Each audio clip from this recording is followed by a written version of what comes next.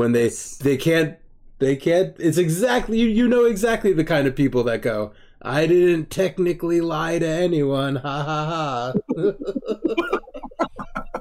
You know? Like I said, that's what I was saying. Like, that's. Maybe it wasn't a place for the people. It was a place for the things. Make a place for things. Things come. Hello, and again, welcome back to Maybe We'll Talk, a podcast where I talk to people on the phone. It's great. Today we have got another edition of the Easy Town Book Club. We are reading The Great Hunt, the second book in the series The Wheel of Time by Robert Jordan, mostly. We've just started this one, so this is our preliminary look at the first chunk of it, and whatever other general stuff we feel needs to be discussed, and probably some stuff that's very off topic as well. If you're asking yourself what the fuck is the Easy Town Book Club, well, Easy Town is the name that I named my Discord server 5 or 6 years ago when they made me get one to be a Twitch guy. You got when you sign up, they make you have a Discord server, so now it's a place where we talk about books and Vampire the Masquerade and this podcast, and you can come and talk to us about books and Vampire the Masquerade. You can get a link to that Discord at koyadk.tv, and also my Etsy, where you can buy soap, and Patreon and Twitch and other places to support me, and all of my stuff and social things can be found on that website, koyadk, CUYADK.tv, and really, I got to update that and update a lot of stuff and work on my schedule. I got a lot of things to do. I'm very behind on a lot of stuff. This is late. Everything's coming out late, but at least it's still coming out. Everything's still going. I'm still rolling right along. Everyone here is doing great. The kiddies are great. I got a bunch of stuff to ship. I got to figure out when I can sneak over to Mom's house to cook up a batch of soap. It's as the summer has kicked off. My relatives are beginning to pour in to the lake house from around the globe, and yeah, it's great, really. Everyone gets to relax and see each other, you know, but also sometimes less things end up getting done, especially when I have to use the kitchen at the lake house, which will be full of people, but we'll see what's going on with everything. And yeah, and actually I'm going to talk all about that in another project that I have going on this week that has got me a little bit more backed up, or kind of just as backed up as usual. Video talking about what it's like this time of year at the lake house, and just sort of what's been going on and what we've been cooking. And I wanted to talk about some of our other ingredients and stuff, but and the reason I'm talking about that now is because I do kind of want to. I've always sort of striven to bring all of my various projects and things kind of together, and right now I have a lot more. Right now I have the most big serious projects going on at once. So I don't know how, maybe I will tie them all together by, let's say, talking about how I'm working on a soap video instead of doing the podcast while I'm eventually finally editing the podcast. But anyway, I am going to update that website, and you can find all the stuff there. Get the link to the Discord and come talk to us if you want to. But yeah, I'm working on a lot of stuff. A lot of things are going on. A lot of people are around. Very exciting times, really, as always. So yeah, joining me for the book club as usual is Alex. Let's talk about The Great Hunt.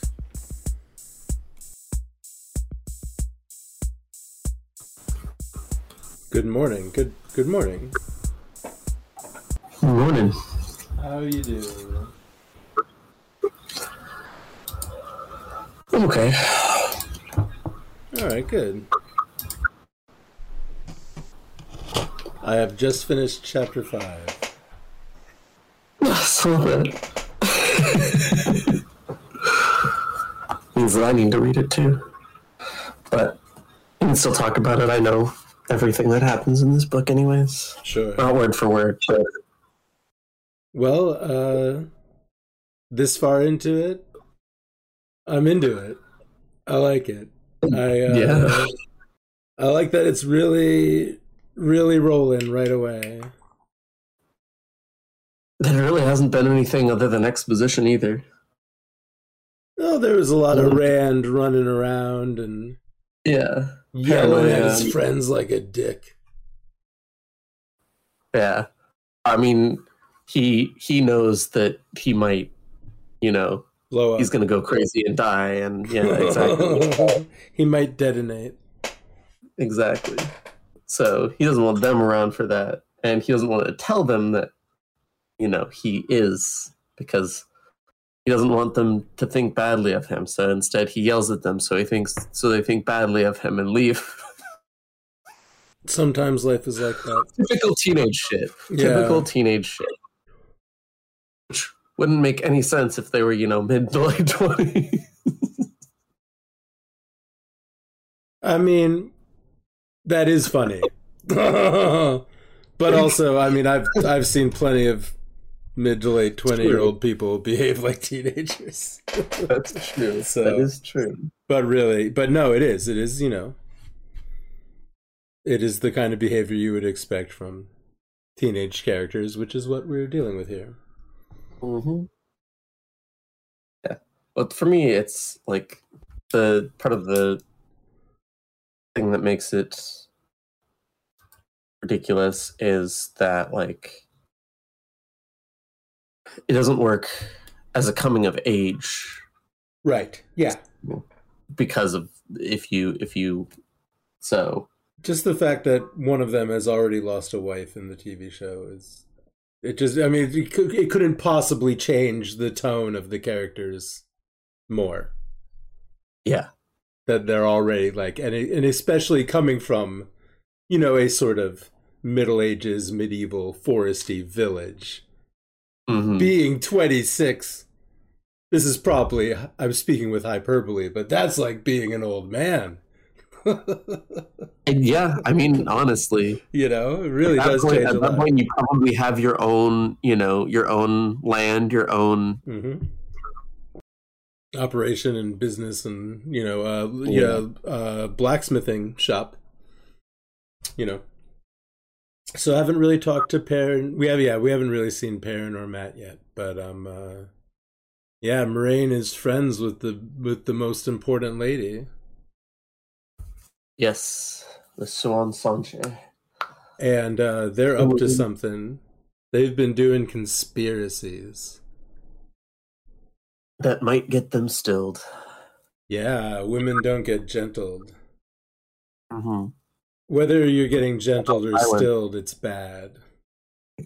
No one likes it. Yeah. Which kind of brings up, like, the morality of it and, like, the ethics of it. Because it's like, is it really any better to make them suicidal and have them kill themselves than to just kill them outright? It's essentially the same thing, But except that in the case of inducing suicide, you get to say, well, that wasn't really my fault. Maybe if he was a little less of an asshole. But really, no, it's it's fucked. Well, there's another part of it that you learn that's even worse because it's not really a spoiler for anything. So the insanity that they, like, them slowly going insane, how far they went insane doesn't go away when they gentle them. And they don't treat it or care about it at all. That's one of the reasons that they kill themselves, is because they're still crazy and they can't do anything about it. Yeah, that's a little bit rough. Yeah. This is a nasty world where people are nasty to each other. Yes. And children in white cloaks patrol the neighborhood and the countryside. Not really children. Assholes. Assholes that call themselves children. So is the guy...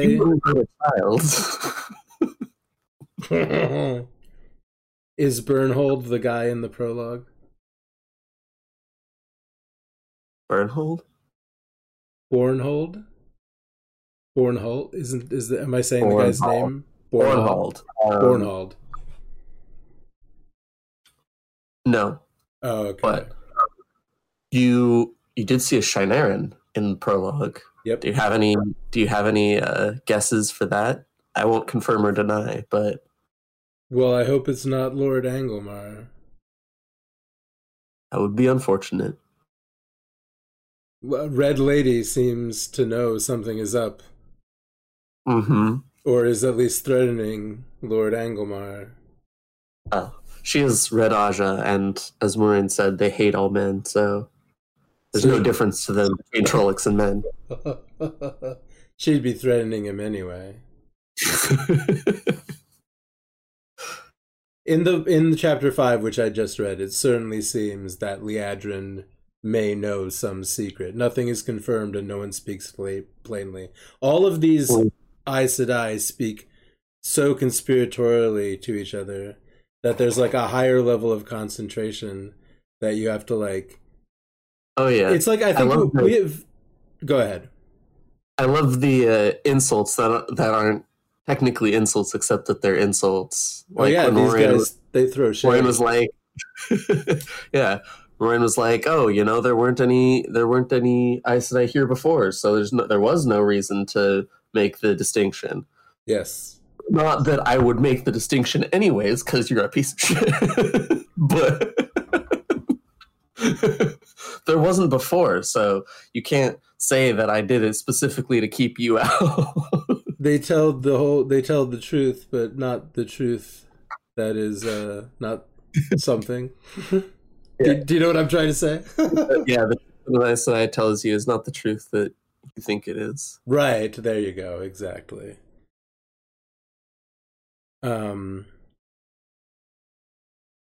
Oh yeah. I have maybe mentioned I've mentioned this a couple times to a few of the people I talk to on this podcast, but there's certain type of people that when you talk to them you feel like you have to kind of translate what they're saying and figure out what they're actually saying. This is like a bunch of those type of people all talking to each other. Yes. These are very sneaky, manipulated, these are very sly ladies. A real coven of witches, these guys. Well, I like it. Like, they are very blatantly backhanded, and there's one person later who's so much better than them at it. Okay. Okay, cool. He's one of my favorite characters. He doesn't get a lot of dialogue, but it's very late on. But I can't remember the exact wording of it. It's basically like being polite is a sign of good upbringing, and what she had said was, "Oh, you really must not be bothered by us because you're so polite."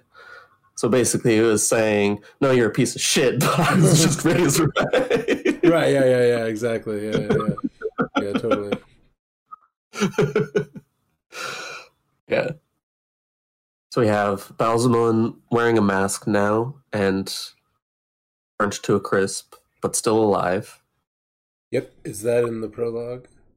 That's the prologue. There's also a mention of a 13, correct? There are 13 Forsaken. I don't think I knew that before. I thought there were probably like hundreds, but these are like his generals. Yeah. I didn't really. Basically. Yeah, I guess I didn't realize they were that important. Yeah. And it's like, you kind of get teased out on like what exactly the difference is between the different like rankings and different types of people in the Lord of the Rings army. Yeah, that's what it is. This dude in the prologue is or maybe it's only hinted at. No. Oh, I'll tell you what, I've just now reread the passage.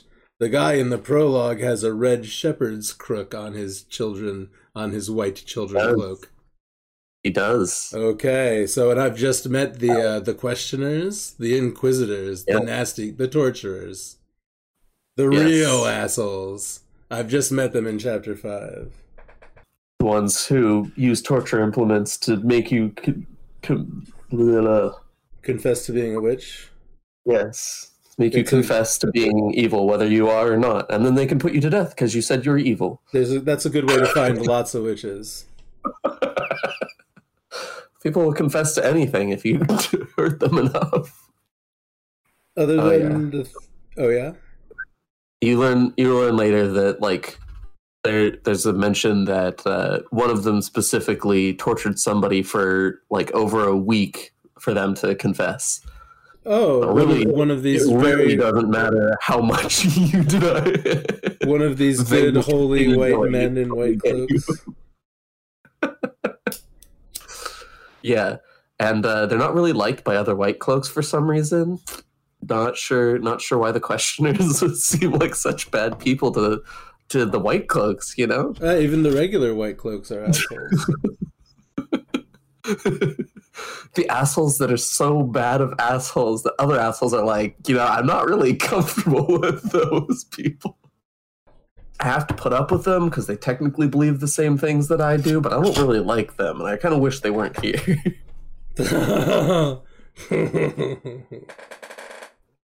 Okay, all right. So let's see here. This passage, I felt like this passage was very illuminating. I felt like, because this is a sign. In the last time that we spoke about the last book, I had a lot of questions about the one power and such. Yeah. And so this was an illuminating passage. The Forsaken, 13 of the most powerful wielders of the one power in an age filled with powerful wielders of the. Oh my God. Yes. Where the passage I'm reading, the two lines, basically lines 2 and 3 of what I'm reading, the words "powerful wielders" appear in the exact same place on both lines. So I'm gonna try not to be read. I'm gonna try not to go in a loop. The Forsaken, 13 of the most powerful wielders of the one power in an age filled with powerful wielders, had been sealed up in Shaial Ghul along with the Dark One, sealed away from the world of men by the dragon and the 100 companions. And the backblast of that sealing had tainted the male half of the true source. And all the male Aes Sedai, those cursed wielders of the power, went mad and broke the world, tore it apart like a pottery bowl smashed on the rocks by Link, ending the age of legends before they died, rotting while they still lived, a fitting death for Aes Sedai in the mind of this questioner. Yes. So I remember you asked specifically about that, and I read that. I was like, okay, yeah, like I knew that there was an explanation coming up pretty soon. I didn't remember it being specifically in the prologue, but and some of these rotting men, as they rotted, invented the ways and made friends with Ogiers. Yes. Yep. So there we go. That's a big. So there's a little recap of what happened 13 years ago and who broke the world and why it happened. 13 years, give or take. 13, is that what I said? 13 years. 13 Forsaken. That number was in my 3,000. Yeah. Yes. Yeah. 3,000 years ago. A long time ago. Yeah. What was going on here 3,000 years ago?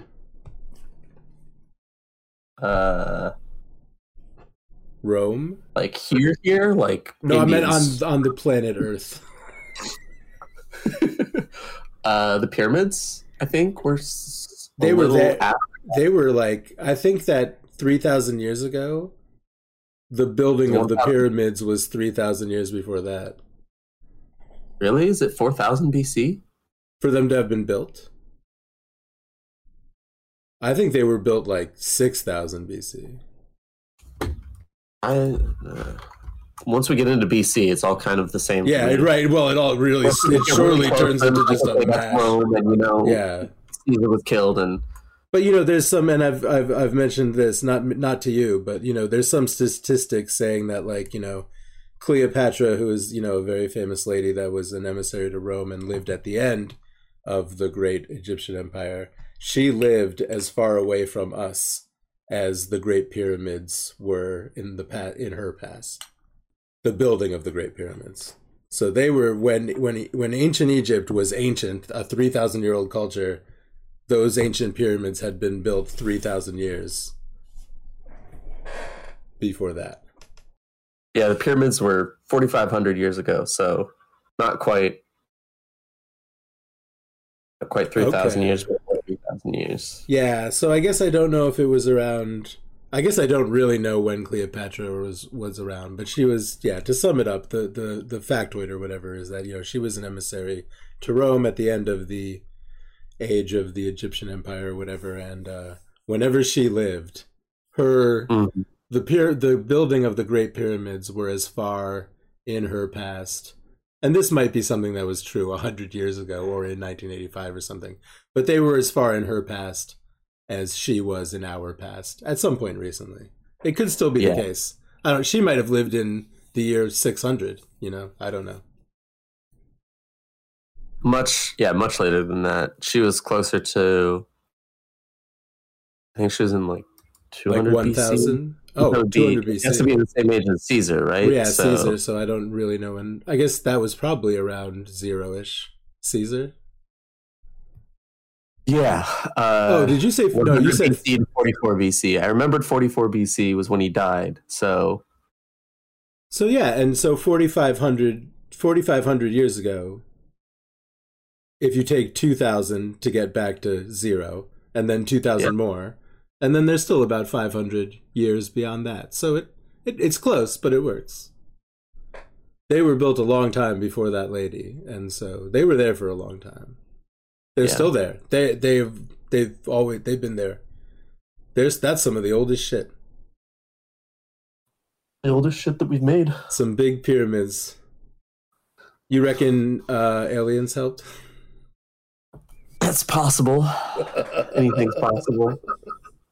I don't know why, but I guess do anything. Why would they build monuments to the leaders to the dead? Why? That doesn't make any sense to me. That's you can say it doesn't make any sense how people were capable of doing that, but it doesn't make any sense to me why aliens would do that. So I guess specifically about why there are tombs in there. I guess so definitely something that people say is that the pyramids, what remains is this rock structure that one time had metal inside of it, and it was some kind of radio station or power plant, right, or some kind of futuristic thing. But then I was about to say, but why would there be dead Egyptian guys? But maybe the Egyptians were like, look at these ancient things, let's pull all the wiring out of them, and we can bury people in there, because obviously these are things the gods left behind.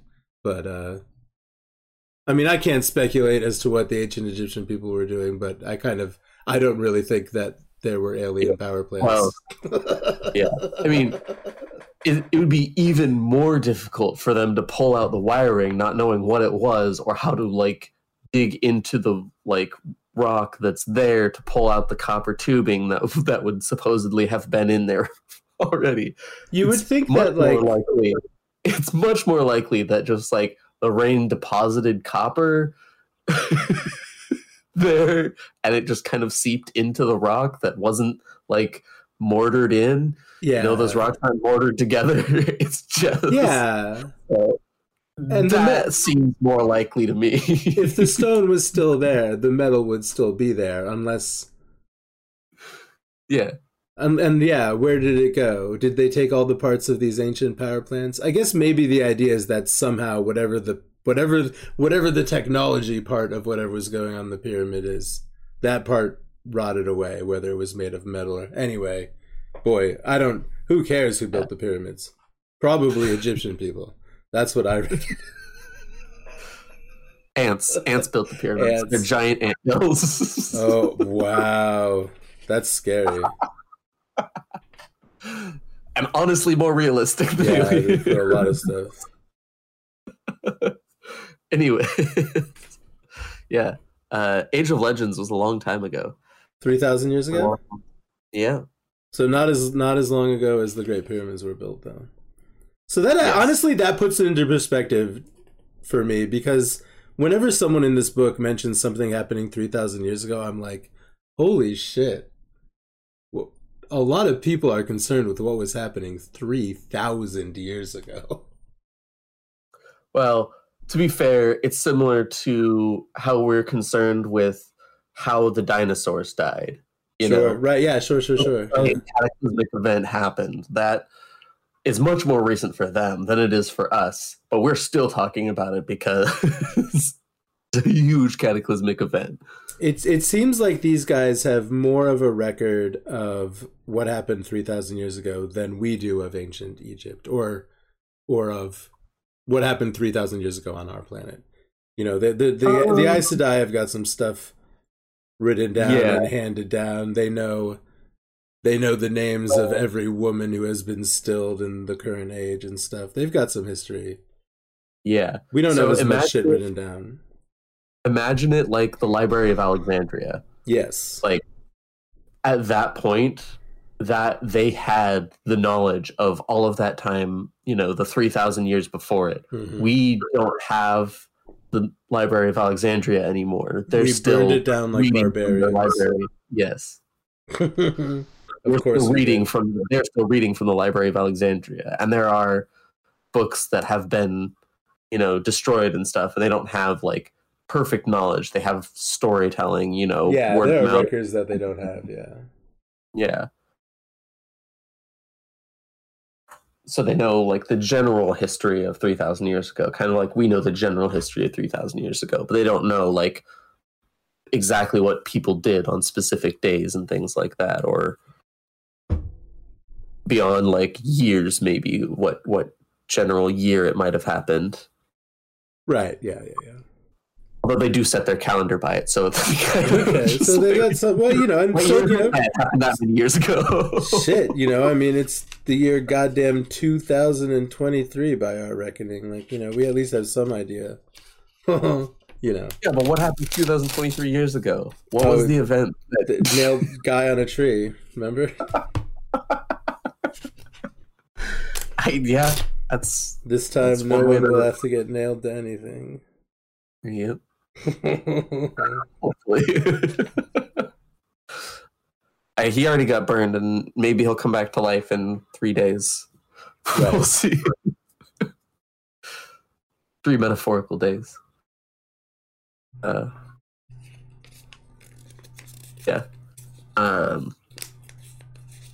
And Egwene is still an annoying piece of crap. She tackled him and sat on him. Yeah. Tackled him, sat on him, while sitting on him, complained about how physically violent men are. Yeah, boy, she's an asshole. Like, really, just written to be that way on purpose. He's like, that's not important. Like, Insufferable. But she's got an absolute double standard on her. Like, she absolutely. Yeah. Men are violent, and that's why I'm allowed to tackle you.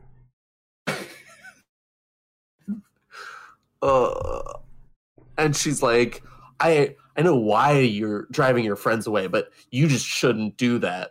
What else is he gonna do? Like, you're not offering solutions. You're just saying, "Oh, you're bad. You're bad. Don't do that." No empathy whatsoever. Just doesn't care how hard it could possibly be for him. Like, yeah, I get your feelings about old Egwene. I get it. yeah. Makes sense. Like, she cares about him. She obviously cares about him. She just has no capacity for empathy. She will never gain empathy for anyone. Oh my god! Like, I honestly, I just like I'm saying this a lot, but I can't I can't wait to read every single one of these books. Oh, yeah. It's great. I love it. There's some people who think that there's kind of a lull between like the 4th or 5th book and like the 8th book. But Okay, I mean that's a lot place. That's a classic place for a lull to happen. yeah. Well, I think it's because in that period there's a lot of switching perspectives, and a lot of the switching perspectives is politics. Oh, sure. But it's There's a lot of policy getting moved around, getting pushed. kind of, but like more along the lines of like intrigue in politics than like. Okay. Which is why like I don't really understand why they feel like it's a lull, because it's not like people dryly discussing politics. It's people talking about like espionage and like how to, you know, how to either prevent another country from doing something or how to assist another country with something that they're struggling with, and like it's sneak around and overthrow rulers. Yeah. So it's very weird to me that people like. I get people don't like talking a whole lot, but it's an active, interesting talking to me. So somebody in the most recent 2 chapters mentioned that everyone was playing the game of houses. Yes, nice to know. I don't know if they actually use that word yet, but that's the old tongue for it, the Game of Houses. Very similar to the Game of Thrones. Yes, exactly. The old... Shockingly similar.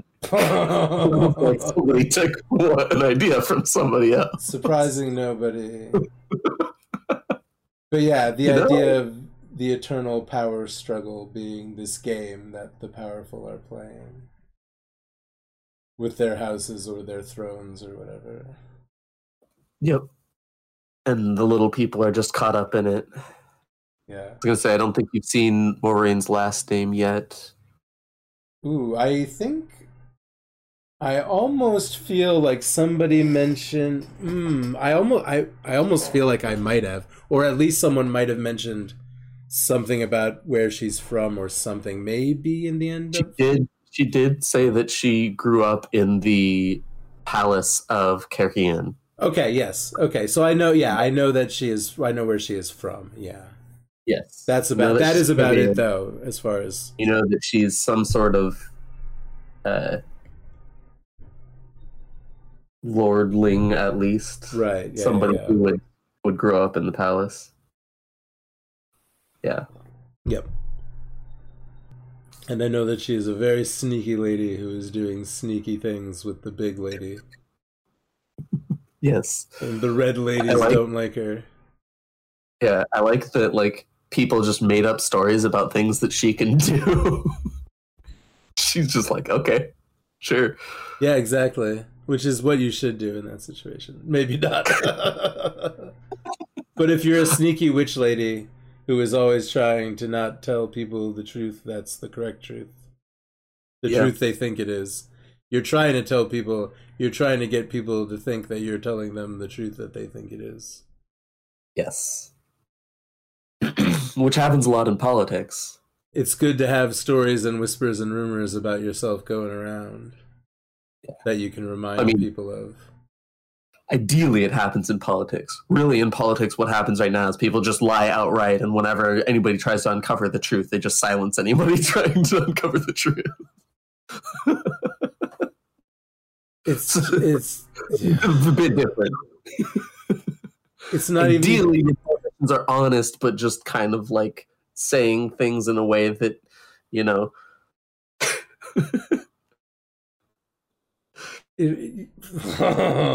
I want to say something really controversial. I don't know, like, if you don't want to put it in, like, you can.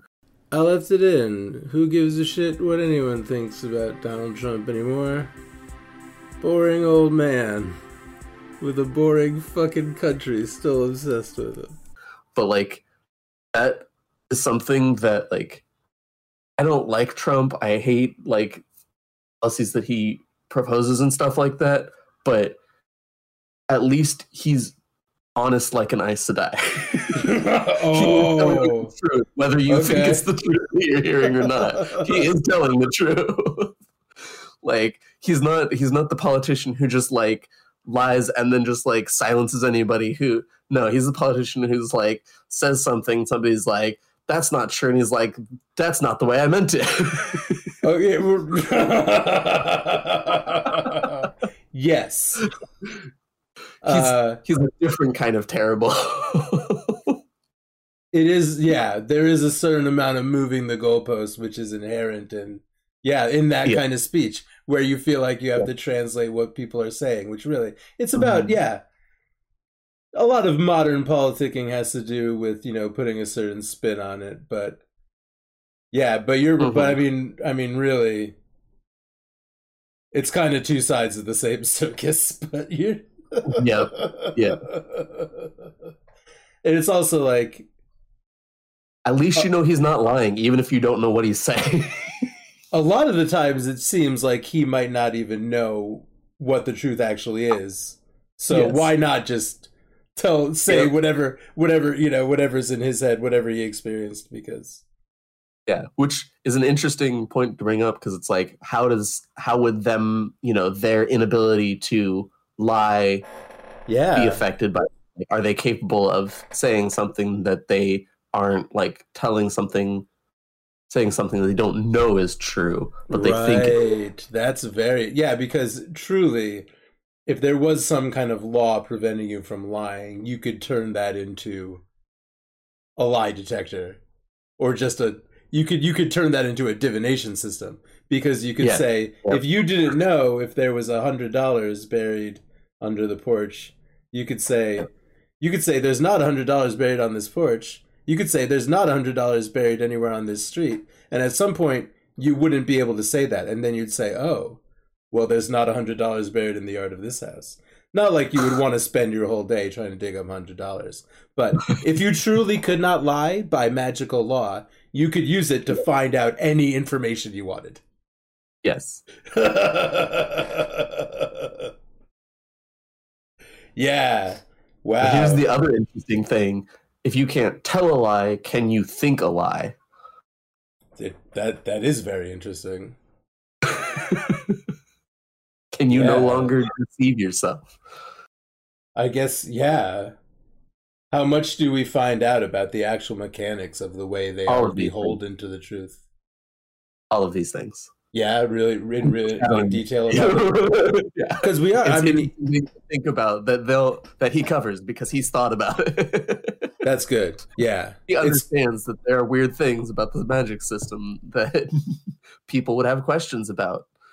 It's good to know that the author has thought about these things. Like, that's it's good. It's like there is a security in knowing that the author has thought a lot about all the little details of his world. Yes. We're at the end of chapter 5. Moraine is telling her friend that she's going to send the 3 boys with the horn to Ilion, and that's part of a big plan or a prophecy, and they're going to present the horn and have a great hunt where heroes of legend are compelled from their graves. Yes. Grave is no bar to its call. The inscription on it, on the Horn of Valir. You've met Varen now, very briefly. Studying flowers. Oh, and that's someone who becomes a major character? Minor character. Oh, okay. A very, very, very super important minor character. Okay, I think you mentioned one of your favorite characters. Is that what you said? Yes. Okay, yeah. Yeah. I do like people who sketch flowers. I mean, that's an important thing to do. Yes. So she's my favorite, Matt's my favorite, Perrin's my favorite, Moraine is my favorite, someone related to Perrin is my favorite. Is it his dead wife? No. This is... No.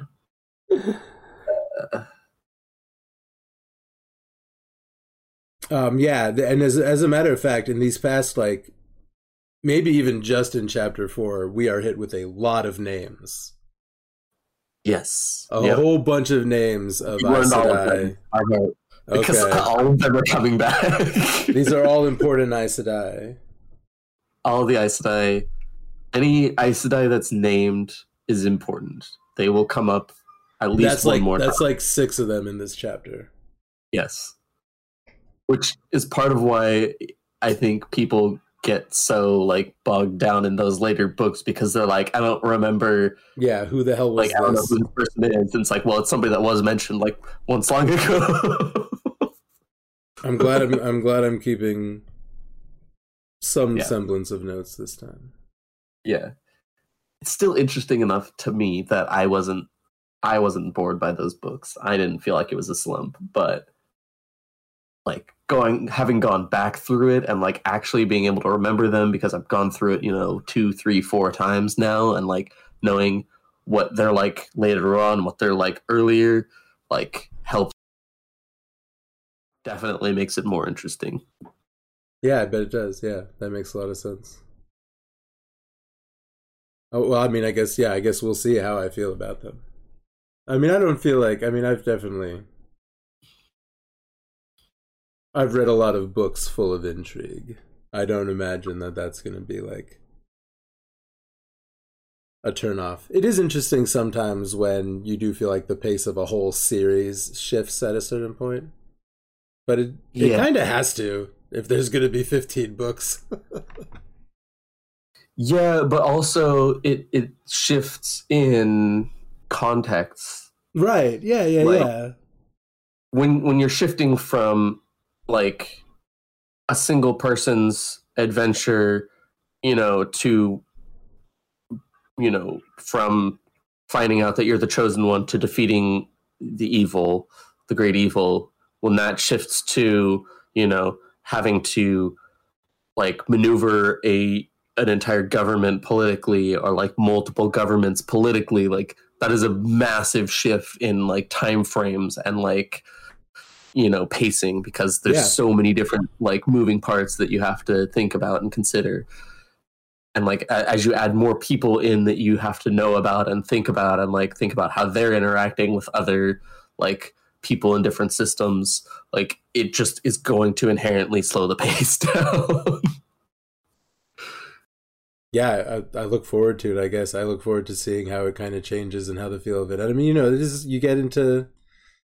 Sometimes it's the fact that you get into a series because you like the characters, or you like the world of it, or you like even just the type of action that's in the first couple of books. And then when it kind of evens out, and when you have to kind of start digging more broader into the world in order to give it a kind of foundation, if you really like if you really, really like, if the things that you liked about the first part did their job, now you like the world enough to watch the world spread out a little bit, so that, it's like a gameplay loop. There has to be a cycle. You need wet, and then you need dry. So great. So I look forward to it. Yeah. You need the build up and the payoff. The build up and the payoff. Yeah. I think we talked about that in the first episode of this, where we were talking about the first 5 or 6 chapters. Yeah, I believe we were talking about what the TV show fails to do. Yeah. I think that's... And what Jordan does so very well. So much. He really does. Over and over and over again. And I really think you can look at the rhythm of the first book as like a series of small waves that just get bigger and deeper as it goes on. It really, the rhythm of that book works really well. And that's why, I mean, you can, because I tracked the pace at which I read it, you can tell at the rate at which I was drawn into it. It's great. Yep. And I think it's really cool because, like, he introduces the concept of Taviran, which is very specifically very late that in the first rippling book. effect. Right, yeah. These 3 guys are at the center of this giant ripple effect, and they're building up waves that are affecting everyone else that they meet and everything in the world, more or less. Everything will be centered around the things that they do and the waves that they create. Yeah, fully. Yep. They're really Even in the plot line, those rhythms are baked in. Yep. I like it. It's musical. Yeah. Again, this series is a masterpiece. Like, I cannot give it enough praises. There's so many layers to it. Like, just I can't even. I don't think there's a part of the book that you can point to, like specific plot points or anything like that, that's not like several layers deep. You know, like even you know, when we started talking about it, and I told you, like, you know, there's references in the first book to things that aren't going to happen for another 8 books. Right. Like, part of that is like the interconnectivity of like the progress of your life. You know, you're going to go back and see things that you saw when you were younger and see them in a completely different way and have completely different, you know, interactions with it. Like, so much in everything that you see, in everything that the books do, you know. I do. I'm trying to think of something clever to say, like time is a flat circle, but I know I'm picking up what you're putting down, but it is, yeah, it's all reflected. It's interconnected. It's interconnectivity in an ever branching, outward reaching web that reflects itself. It's a coming of age novel for every coming of age that you can have throughout your life. And that's kind of what mythology is. Kind of, yeah. It kind of reflects I don't a lot of... Yeah. I just can't think of like a single book or series that so completely encapsulates that idea, both in how it's portrayed and in like plot beats and things like that. Well, I hate to bring up Neon Genesis. I think that's really only relevant for people who are crazy enough to understand it in the first place. I feel like this is relevant enough to people who are less crazy to start with.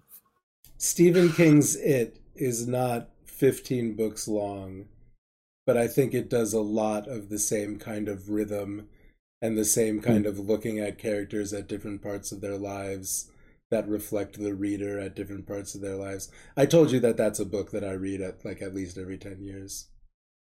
Yeah. I feel like it does a lot of the same things for me, maybe just for me. I mean, I've read it a few times, and it's I just, it didn't really have the same impact on me that this series did. So sure. I don't know if that's just personal, obviously, but yeah, it's definitely good, and there's a few different like views that you can get from it. For sure. Yeah, I feel like the difference is like I've read this series every 4 years or so. Yeah, the whole thing. The whole thing, like reading it through every 4 years or so, and like every single time, I still get something like, oh, you know, that's, you know, this shift that I've seen in my own perspective of things, or like I can understand more like this character or that character, or like the first read through, I hated Egwene entire time. I just wish that she wasn't in the book. You know, the second time I understand why she's an important character. I hate her. The third time, you know, I was like, I hate her. She's so dumb and she could do things so much better, but I can get why she does it. The next time someone annoys me, I'm going to tell them that I wish they weren't in the book. I wish you weren't in this book.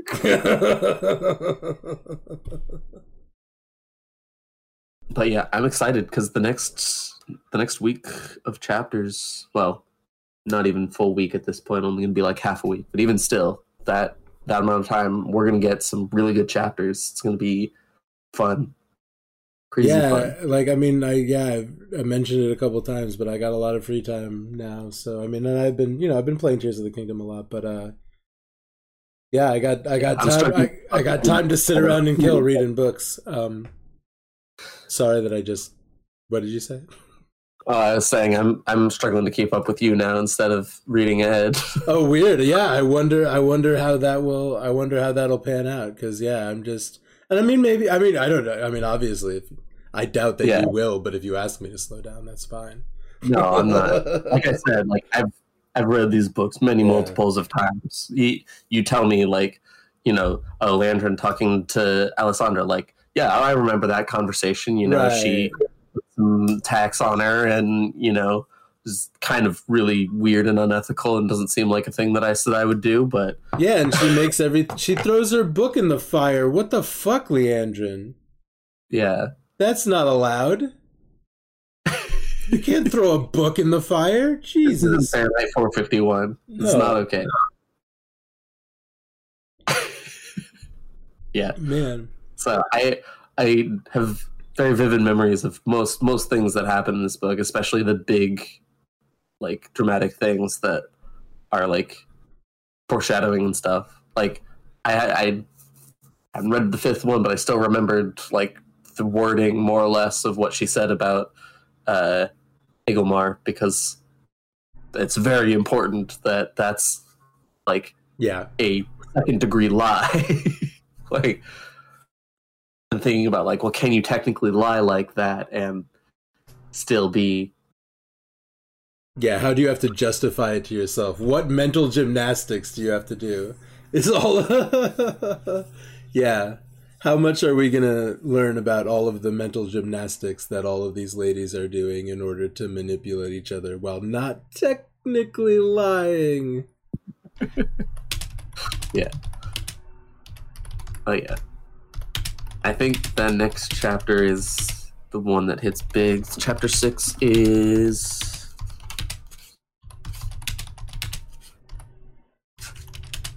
Yeah. Chapter 6 is the Dark Prophecy. Yeah, that's a good one. I like it. Cool. Sorry, I'm responding to a DM. Oh, you're fine. Okay, yeah. So, yeah, I mean, I'm not really keeping track. And that's another part of it. I'm definitely not, I kind of, well, I mean, it was kind of, we were doing, school, so it was kind of in my head to do it like homework. But really, reading the first book began as doing homework. I knew just make sure before the end of the day I have this to do, and I'll read this before I brush my teeth. And but now, and especially now, this one I'm just, and now I have more free time, but I'm just picking up and reading it whenever. So we'll let's see what the pacing is like. But I'm digging into it. So yeah, I'm glad that it caught you like that, because that's kind of how I felt about it, and that's kind of what I said at first. I was like, it's not easy to get into the start of it. Like, it's not bad, but it's not as gripping because it's kind of trying to introduce you to the characters and then to the world, and then once you hit Shadar Logoth, then it starts picking up and like being a story, and like it starts gripping you really hard. And it really, and then you really start feeling the hooks of that wavelength that just keeps dragging you along. Yep. And that's where we moved to like 2 chapters a day. So you kind of notice, and now you're like, maybe I'll read 2 chapters, and maybe I won't. It's more about how far I get with what I'm reading than trying to do a specific amount of reading. Yeah. I think both things work. I think both are helpful. I think I definitely, because it was a whole thing. I didn't read books for 5, 6, a large amount of years, and at least, telling myself that I had homework to do every day. Yep. Habit forming can be good. It can be good to form good habits. Yeah.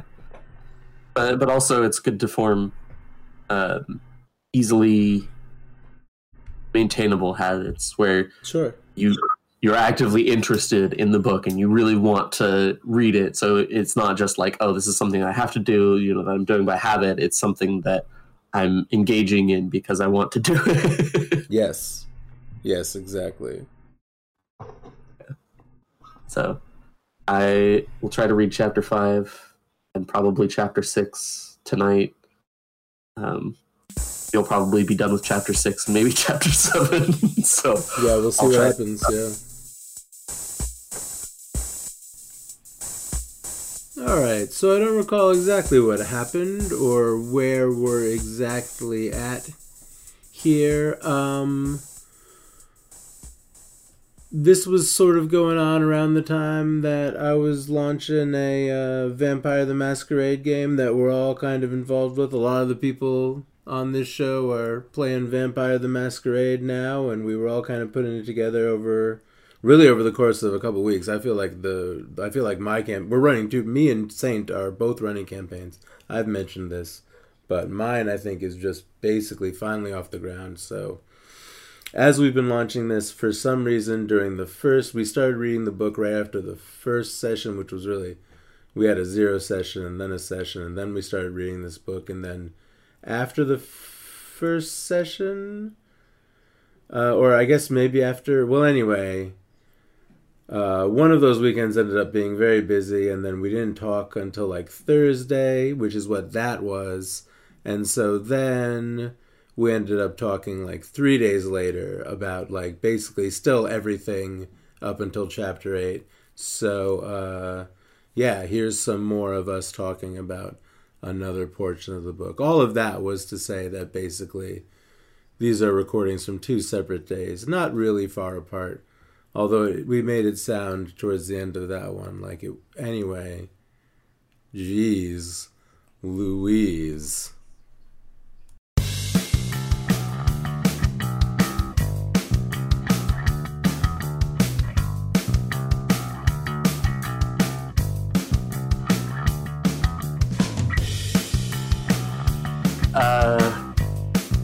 Yeah. No, that is. Well, they mentioned that it has happened, but it's very much frowned upon. It's not a tradition. Okay. By the way, now I'm recording. Okay.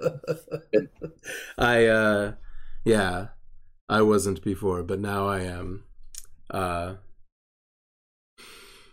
Yeah, so Lean. I like Lean. I've cast her as Gwendolyn Christie, if you know who that is. She was on Game of Thrones. I don't. She's a very tall actress. Yeah, that'll be it. She was a very big. Swan-like. Sorry. Very Swan-like. Sure. Well, yeah, that's pretty perfectly. Gwendolyn Christie is a little thick. That's okay. Probably not. Well, I don't know. Probably still pretty graceful. She's a big lady. She was like a huge knight that smashes people on Game of Thrones. It's quite different, but I know another person that'll probably fit better than. Oh, there's a big smashing lady to come? Not so much smashing, but she's a bigger lady. Is she an Ogier? She's not. Oh, okay. She's in fact a Forsaken. Oh, dear. We've mentioned a female Forsaken. Yes, Lanfear. Yeah, that's who we're talking about? No. Oh, okay. So what's the story with Moraine and Rand? Oh, first of all, Rand killed a lady just by being born. Yeah. A lady dropped dead. Not like. Yeah. She was old. She had a shock. Is not. It was so shocking to see Rand being born. Yes. So Moraine has been following an infant born to an Aiel woman on the slopes of the Dragon Mount, where they came to kill a king. Was it her king, or did they just rampage through her kingdom? Well, she is Carhienan, and Lamon was Carhienan as well. Okay, so, that's exactly what I was asking. Yeah. Okay. It was, in fact, her king that got killed. He chopped down that tree 20 years ago? Yep. And it was like the tree of life or something? It was like a big holy tree? Yep. I feel like... He wanted to make a throne. Wow, what a dick. He wanted the most unique throne, and, it's his tree. He can do whatever he wants with it. How long had it been growing there? I think it's something like 20 generations. What a dick. Yeah. Guess who gave the Carhienan that tree? The Aielmen. Yeah. That's why they were so mad, and they did exactly what they should have. They responded exactly how they should have. Yep.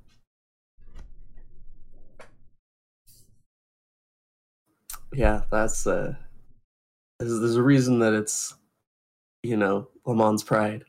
Yeah, so these and his sin. So very, very full spoilers. Although, I mean, if you're reading this for this particular book, obviously this is only 8 chapters in, so maybe, but anyway. So ever since that lady dropped dead, Moraine and Suyan have been plotting to find this dragon and perhaps support him, which is blasphemous. In some ways, yes. Like, it's both acknowledged as necessary and not okay. Yeah, they're going to be in trouble. Allowing male channelers to just do whatever they want is not okay. However, he has to be allowed to do what he wants in order to defeat the Dark One, according to the prophecies. Leandrin is onto them. Is she? I think she's on. Yeah, she's onto the whole smelly. She's in everybody's dirty business, I feel.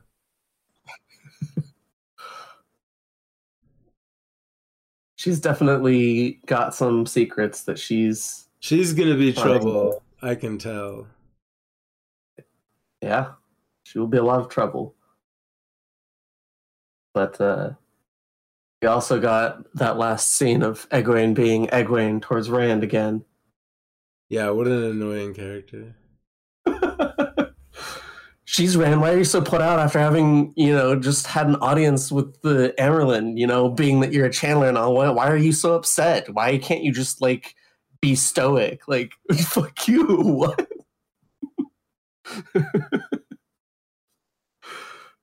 Zero compassion whatsoever. You know what? It's not even, and again, we've talked about how it's not that she's a bad character, but she is such a bad foil to Rand. Like the mechanics of her in the plot, especially with Rand around, is always so annoying. Yes. She's always just another problem or about to cause another problem.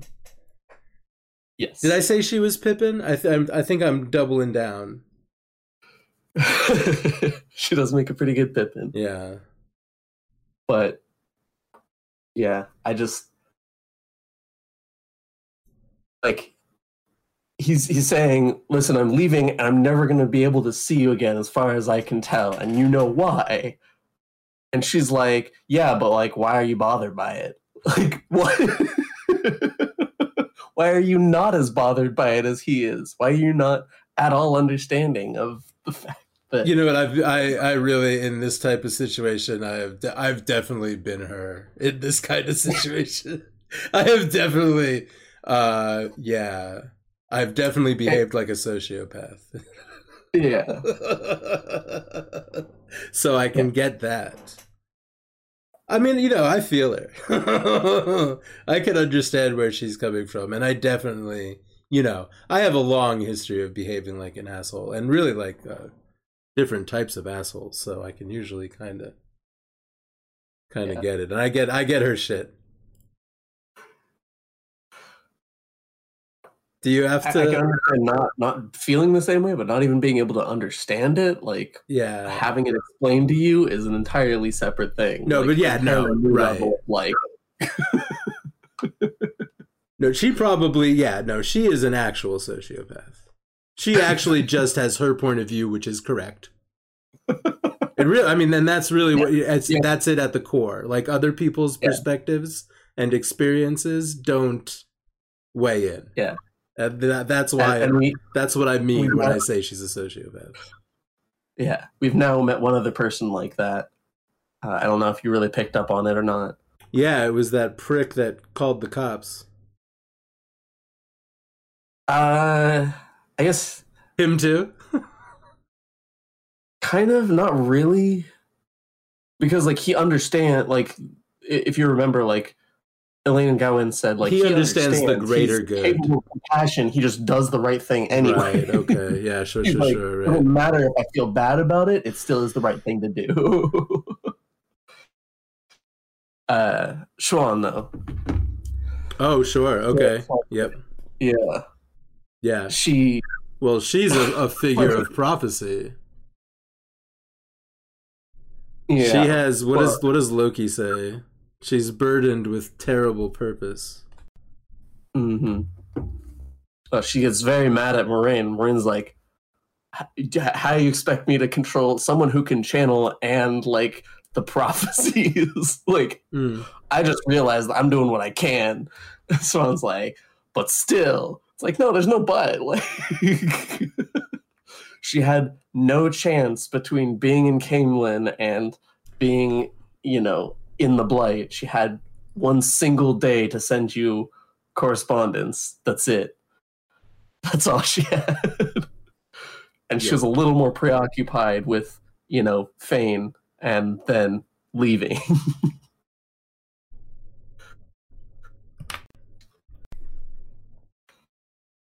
Nynaeve doesn't want to be called Wisdom anymore.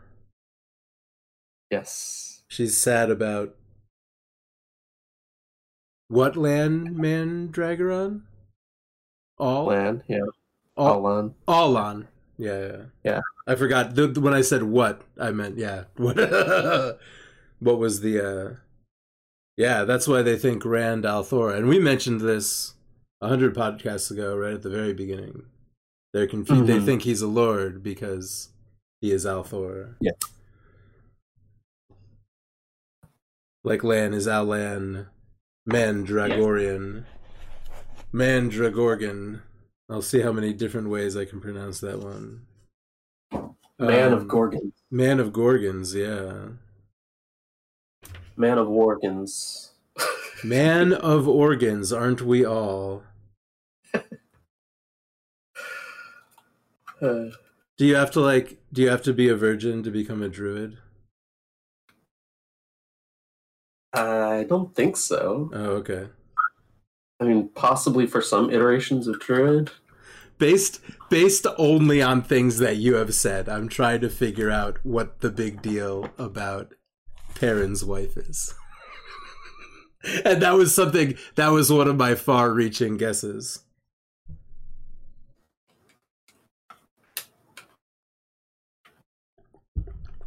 For why you said that it like destroys everything if Perrin has a wife. Oh, right, yeah. No, it's yeah, next book. Next book, you'll find out. So everybody, this is what's happened in this so far. Other than, well, actually, I mean, I guess, well, all right, well, here we go. Lan is like getting ready to leave, but he doesn't want to because he's sad about his friends in Egwene. And all of the Aes Sedai show up, and Lan is like, "What?" Not Lan. Rand is like, "Well, I better leave right now," but he can't because they've locked everyone inside of the fortress. Do you think it was a conspiracy? Yes. Do you think conspirators came in and were like, "Lock everyone inside of the fortress so the Trollocs can have a slaughter"? They didn't win though. They didn't exactly have a slaughter. Yeah, it probably would have been to their advantage if people were not, if there were less people there. True, but somebody would be trying to keep Rand inside specifically, like he was thinking. Which seems to be what occurred. Ooh. Although it may or may not have mattered. They stole the horn of Valir that will summon the heroes of legend, which is, a very important artifact, which was recovered at the end of the last book, and is probably, I imagine, a central MacGuffin in this book. It's been stolen along with a more important item as far as, as far as people who have been concerned. As far as we are concerned as the audience, right? Yes. We haven't really seen anything about this horn at all other than it's important. Yeah. But Matt is fucked up. The symbiote, which could not be removed, has been stolen by the Trollocs, as well as the horn. Did they come for both of these things, or did they get lucky? We'll find out. That's right. Give me a second. Okay. So, well, they did break out Fane. Yes. Oh, yeah, that also occurred, right? Yeah. And as far as, they were gonna send, was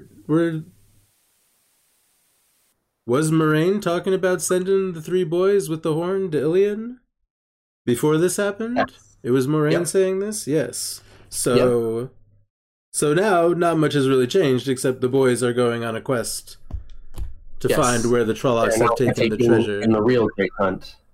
Yeah. They're hunting for the horn.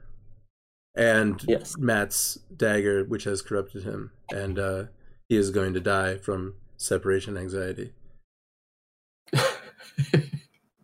He had a traumatic past, And the girls are going to Tar-Valon. Yes. Where the princess is. Yep. And Moraine is going with them? Yes. As for now, or as far as we know? Yeah. She has said that she's going with them. And obviously Nynaeve's going as well. I thought Rand is being very bullheaded this entire book so far.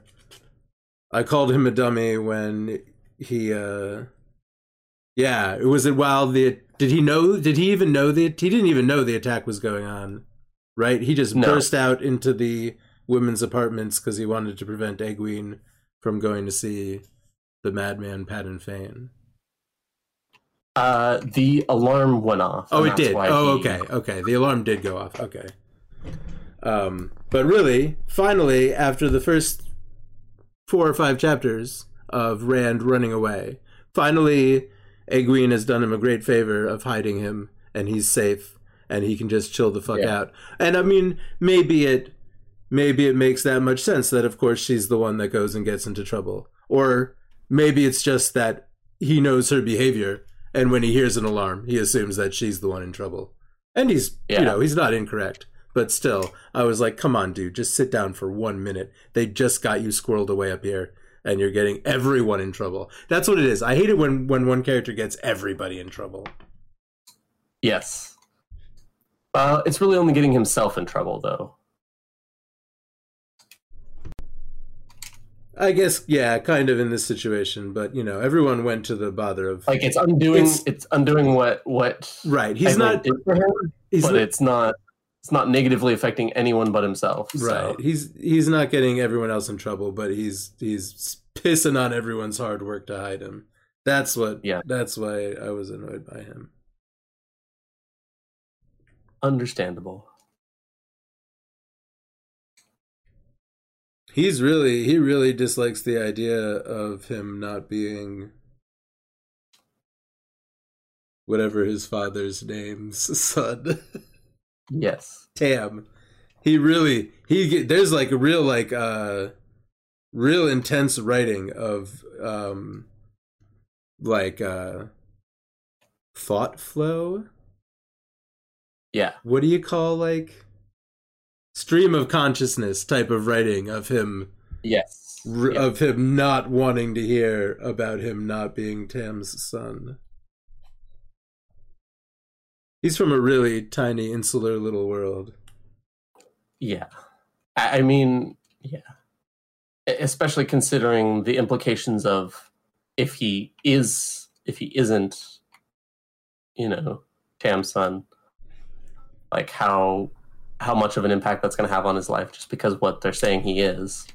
Yeah, because if it can be confirmed that Perrin and Matt, well, I mean, at this point we know because of what happened at the end of the book, but yeah, he would like. It's already bad enough. It's already bad enough for him that it's like, oh, the person that you thought was your dad your whole life just isn't. Yeah, that is weird. But on top of that, you also might be the worst person in the entire world. Yeah. Like, no, I think he's my dad. I'm not okay with that. With the other option. So you like Varen a lot, a brown mage. Yeah. Yes. Scholarly mages are brown. Yes. I like that she's very she comes across as very absent-minded and also ridiculously perceptive. Sure. Yeah, she's on to Moraine and Shuyan.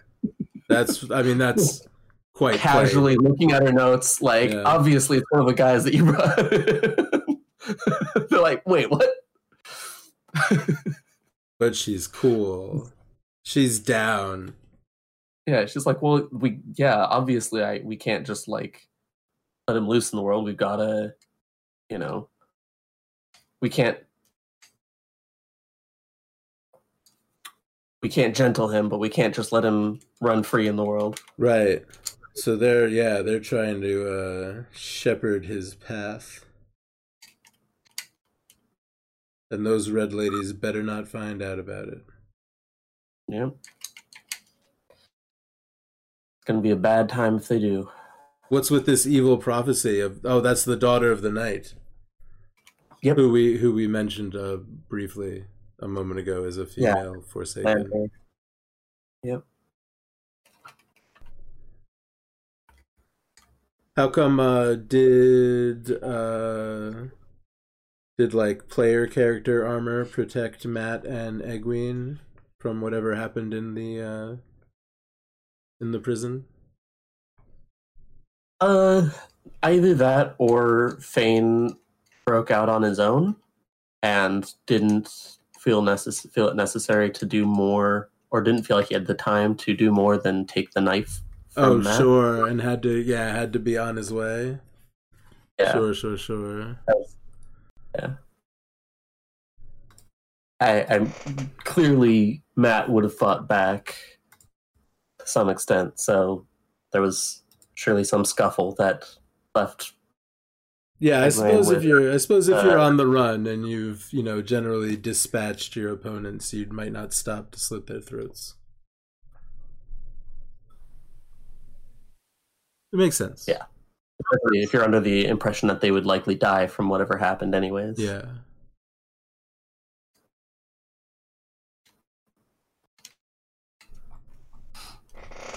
So that's most of the new characters. Lean, Leandrin, Shuyan. Anaya, I think. Varen. Oh, Anaya? Yeah, she's the green one. She kind of hasn't shown up in the recent meetings. She was the green one, right? Blue? Oh. I'm pretty sure. Yeah, the one that Moraine was like, I'm glad to see your smile. Oh, shit. Okay. Yeah. I wonder was there a green one given a name, or did I just misinterpret something? It could be that for some it could be that for some it could have just said that she was wearing some green item of clothing, and my brain, Possibly, did yeah. the thing. Yeah, it really could have been. I'm trying to think if it. I might have the name wrong too. There's a lot of A's. There's a lot of Yeah, the queen, there's a lot of A's today. the dude, the ruler here, and his sister have A names. So there's another A lady who has been leading a hunt for Rand at the Red Command, where we talked about a sort of gentle blackmailing or a gentle prodding with threat of blackmail last time. Yeah, I don't know. Anything else? Any other interesting tidbits that you like about the whole first portion of this book? There's a lot of like hints at future things, and like Ingtar facing off against the Half Man is pretty cool. That's pretty cool. Yeah. Got out without a scratch, so he must be really great with the sword, right? You would think so.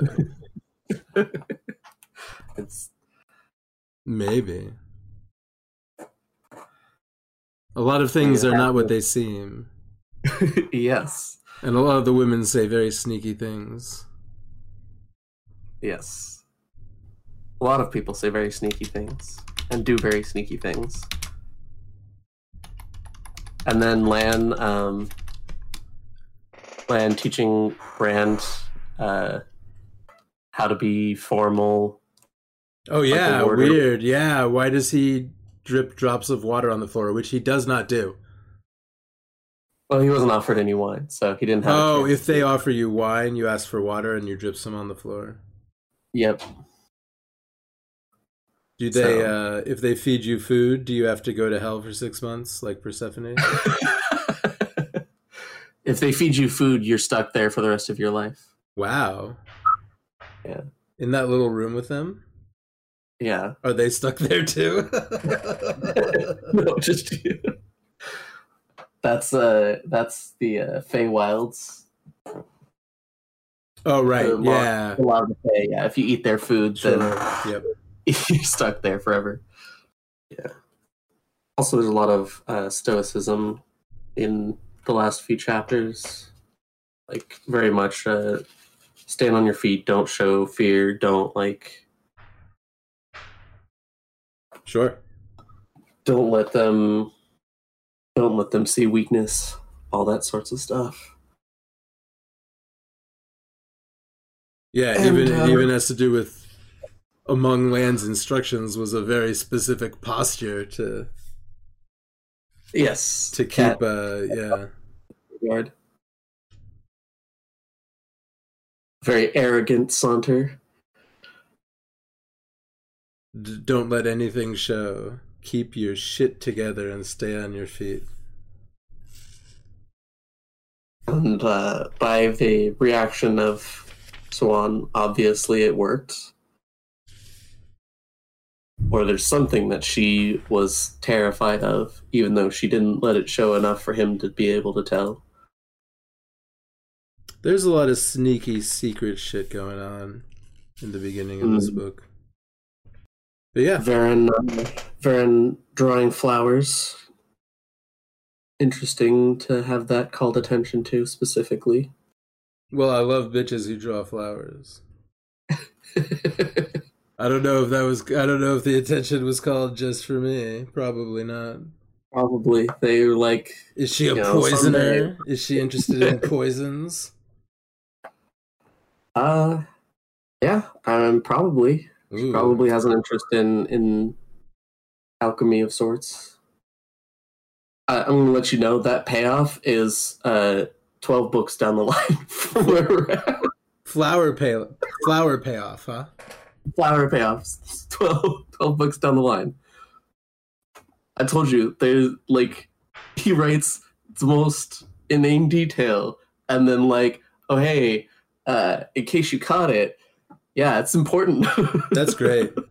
That's great. I get the feeling that this was heavily outlined and that like even at this point he knew where all those connections were.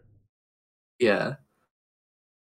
And that's one of the things that like it's the hardest thing about the last few books, because obviously he died before he finished writing the series, and so they had the general outline, but they didn't have everything that was in his head to be able to write it the way that he would have written it, you know. So we get a lot of the like overarching points, but done in a very different style. Not very different, but a different enough style. We'll get to it more through the rest of this book and as we go further into the books, but a lot of things start happening in what's that called, where it's like it's off screen and your like the characters hear about it. Yeah, I mean, I would say it's stuff that happens off screen. I'm not sure if there's a more literary term. Probably. That's what I was thinking. There's a specific literary term for it, but like it happens a lot, and there's a lot of it that's like happening all the time the further you get into the books, which I think is part of why people are like, oh, there's a lull, and it's like not really. Sure. You're getting like, 3 lines that encompasses what would have happened in like 5 chapters earlier on in the books, and it's happening to people that you know well enough that you can like fill in everything that they would have done to like have that that story being told about them, or that line being said about something that they did. Okay. Yeah, so like it gets very heavily into that, almost an action break. But it's not really action because it's a lot of talking and politics and stuff, but it's like a break from politics to mention a specific thing that's affecting the politics that a character has done, or that like a character was involved in. It sounds like it's almost like a zoom out of the entire like conflict. And yes, and that's kind of like how it progresses. Is like we have the first book is very much like just their journey, and then like you slowly start expanding into the rest of the world, and you're just getting like more and more of general like happenings while you're looking at one specific spot.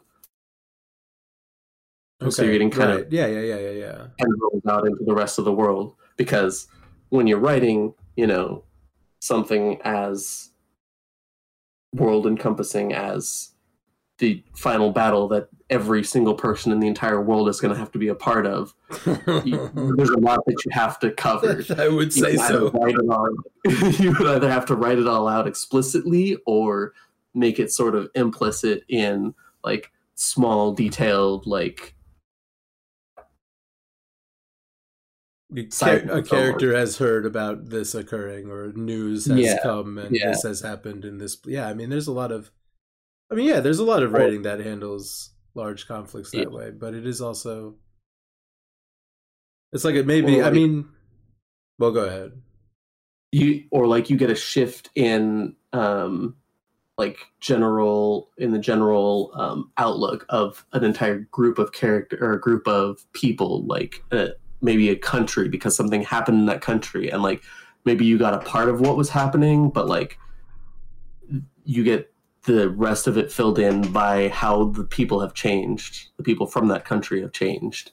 Sure. Right. Yeah. Like, in general. Yeah. And so it's how the timeline of the entire, the kingdom, I guess, or this entire landmass, everyone here in Andor. It's the timeline of Andor, of the entire nation.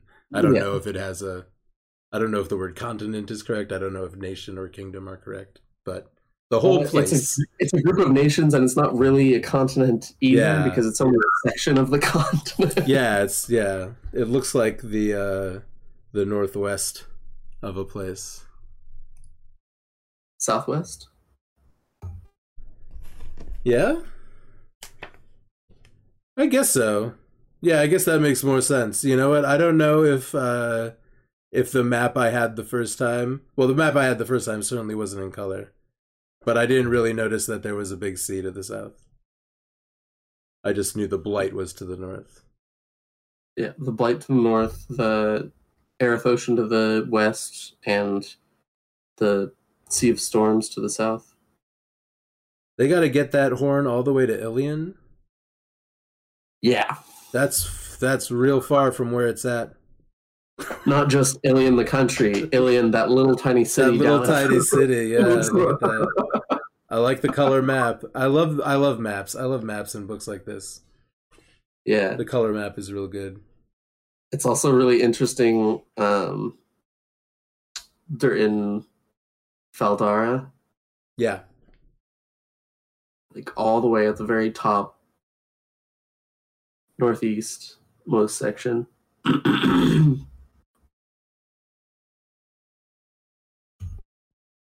Yeah, they got a long way to go. The girls going to Tarvalon, not that bad. There's a place on this map called Maradon. Yes. Is there a U in it in Warcraft? Yes. Okay. Are there centaurs in this game? No. In this game? In this Maradon, are there centaurs? No. Okay. Yeah, so next we have leave takings. Is everyone going to say goodbye and be sad? Yeah. Everyone's saying goodbye in the outer courtyard. You know what? We have not seen very much Loyal yet. Oh, here he is. Here he is in chapter 9. Yeah. We did get a little bit of him with in the tunnels. Yeah, with Rand trying to get everyone to leave him alone so that he can go crazy in peace and not kill anyone. But, you know, you can see where Rand's coming from. Yeah. Like, yes, he's being an asshole, but, you know, like... He's got a lot on his shoulders. You know, he's got a lot to think about. He didn't have to be such a dick. He was in a hurry as well, though. He's not 25, he's 19. Right, yeah, so he's a dick. Being a dick is the first thing that he thought of, and so... He is from very stubborn Two Rivers stock. Mm-hmm.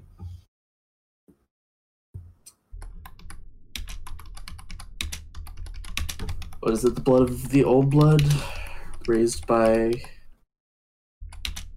It's the old blood raised by the old blood.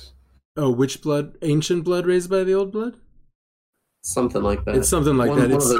It's some kind of old blood raised by another older. Yeah. I'm pretty sure it's blood of the ancient blood raised by the old blood. Yeah, the Manetheren are the old blood. Way older than the old blood. The Manetheren. Yeah. Yeah, you'll draw a line much further back than Manetheren does. I think someone had mentioned it before that once, but that's not really like a huge.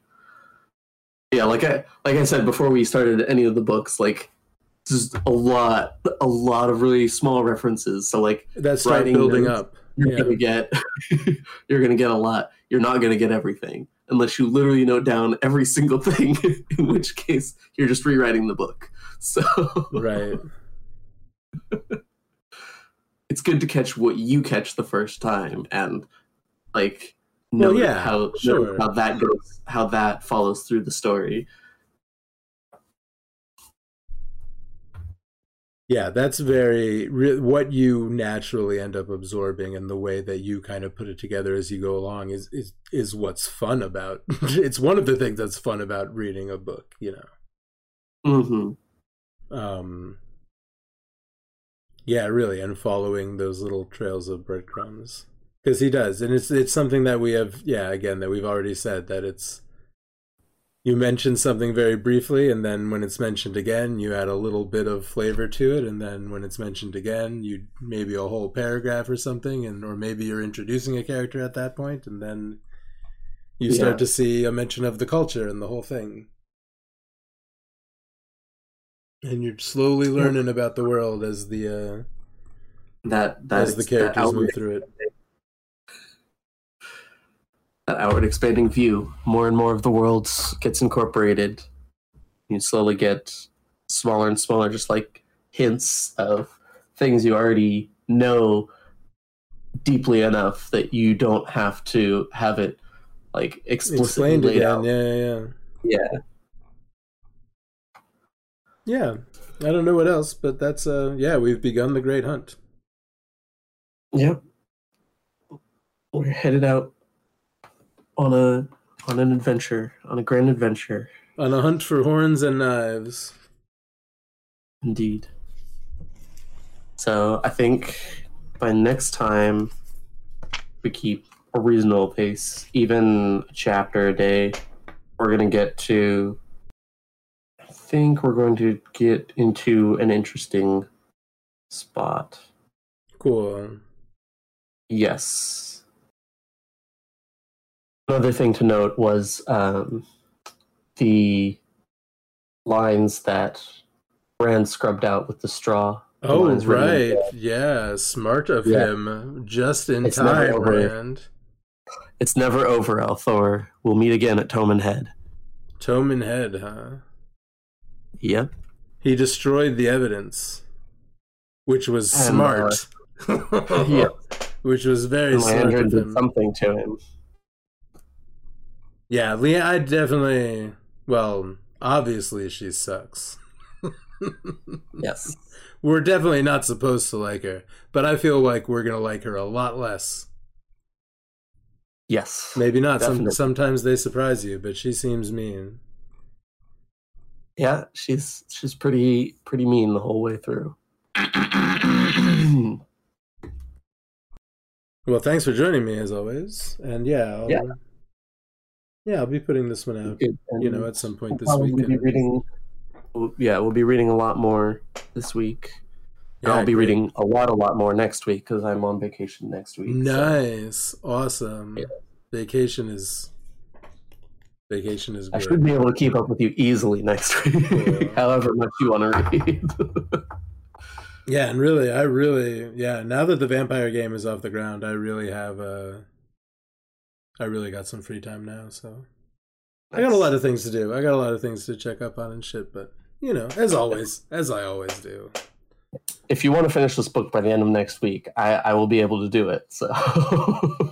I'll do my best. Don't push yourself, just letting you know. I never do. I got the time, and I love this series, so if you get us pulled into it, then I'm there for it. All right, what the hell was I typing that entire time? I was definitely typing in DMs about Vampire the Masquerade. We're really into it now. We're really doing Vampire the Masquerade. But I'll stop. Remember I don't know how many episodes ago I was like, Jesus Christ, what was I fucking doing? Eating chips during that episode? That time I was doing too much vampire DMing, so I'll try to keep the DMing with my keyboard to a minimum while we're recording. Oh god, now I'm yawning. Wow, very impolite, just falling apart here. Anyway, come and talk to us on Discord, koyadk.tv, CUYADK.tv. Today is Thursday morning. Later today or tomorrow, I will be putting out the episode where I talk to Saint about the La Sombra, the scary Spanish shadow vampires. They were really from all over Western Europe, Spain and Italy. I don't know, Italy probably doesn't count as Western, and somewhere else, the La Sombra. That's all for this one, I guess. Hooray.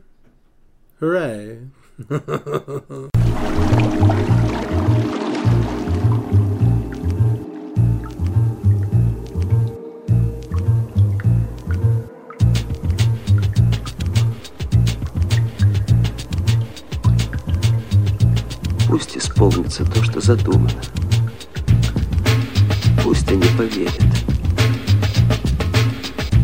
И пусть посмеются над своими страстями. Ведь то, что они называют страстью, на самом деле не душевная энергия, а лишь трение между душой и внешним миром. А главное, пусть поверят в себя и станут беспомощными, как дети. Потому что слабость велика, а сила ничтожна.